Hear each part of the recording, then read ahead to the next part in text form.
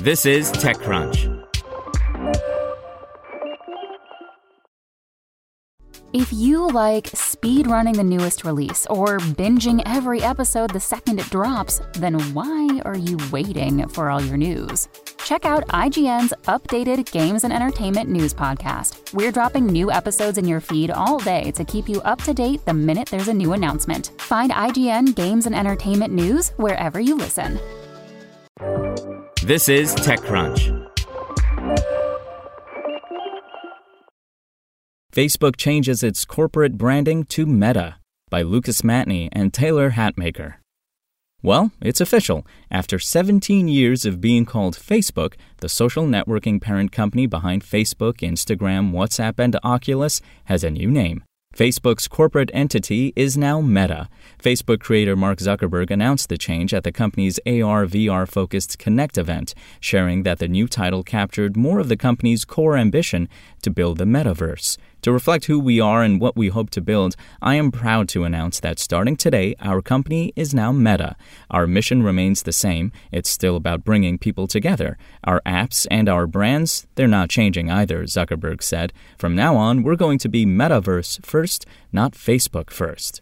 The name change comes at a convenient time for Facebook, which has seen a sustained backlash to its brand, particularly in recent weeks after a former employee leaked a trove of documents to the media and government bodies detailing the missteps Facebook has made over the years in building out its platform responsibly.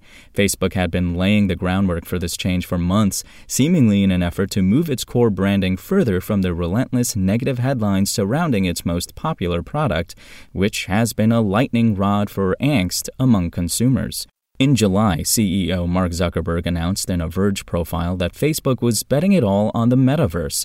It was a surprise announcement for the trillion-dollar company, mainly because while Facebook has spent plenty of money and effort on virtual reality hardware, its social VR products have largely been short-lived failures, and it had said barely anything about its Beta Horizon social platform since announcing it more than a year and a half earlier. In August, Facebook organized an unusually large press push around a VR app designed to let people take meetings in VR. Zuckerberg hit the morning shows and dedicated a surprising amount of effort toward showcasing the small VR app. In September, in a blog post called Building the Metaverse Responsibly, Facebook announced a $50 million fund dedicated toward investment in research to ensure these products are developed responsibly.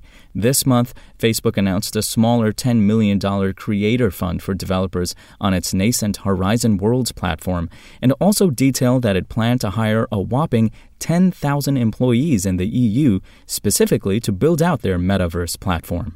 Last week, a story in The Verge floated that Facebook was mulling a name change to their corporate entity. Ultimately, distancing the company's core business from a product associated with the most problems is an unsurprising move for them, but changing its name to Meta will require Facebook to align its core brand with a product that could be years from relevancy and could encounter many failures on the way to potential mainstream success. Facebook still has 2.5 billion users, while their metaverse products likely have a few thousand users at most. A major name change from one of tech's biggest companies isn't without precedent. In 2015, Google rolled out a new corporate structure of its own, creating a parent company known as Alphabet. Google remains a subsidiary of Alphabet, but colloquially, most people still call anything having to do with the company or its subsidiaries Google, for better or worse. After almost 2 decades of building its brand and growing its products to almost 3 billion monthly users, Facebook can probably expect the same treatment. While Google wasn't trying to put distance between itself and its own name, Facebook has very different reasons for a rebrand.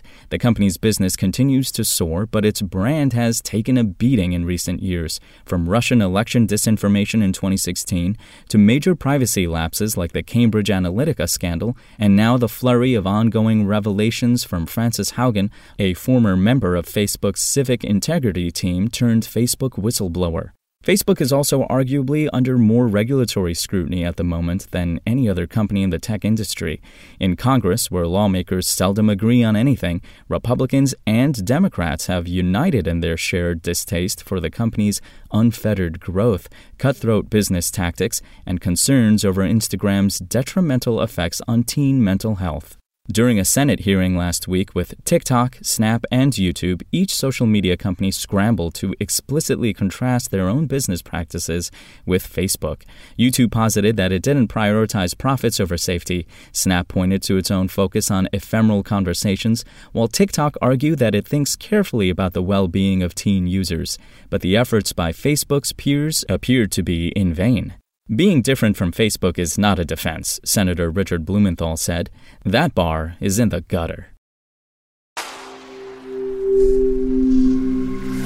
Spoken Layer.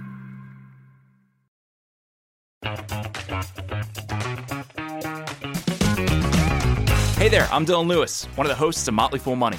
Each weekday on Motley Fool Money, we talk through the business news you need to know and the stories moving stocks on Wall Street. On weekends, we dive into the industries shaping tomorrow and host the experts, authors, and executives that understand them. Tune in for insights, a long-term perspective on investing, and of course, stock ideas. Plenty of them. To quote a listener, it pays to listen. Check us out and subscribe wherever you listen to podcasts.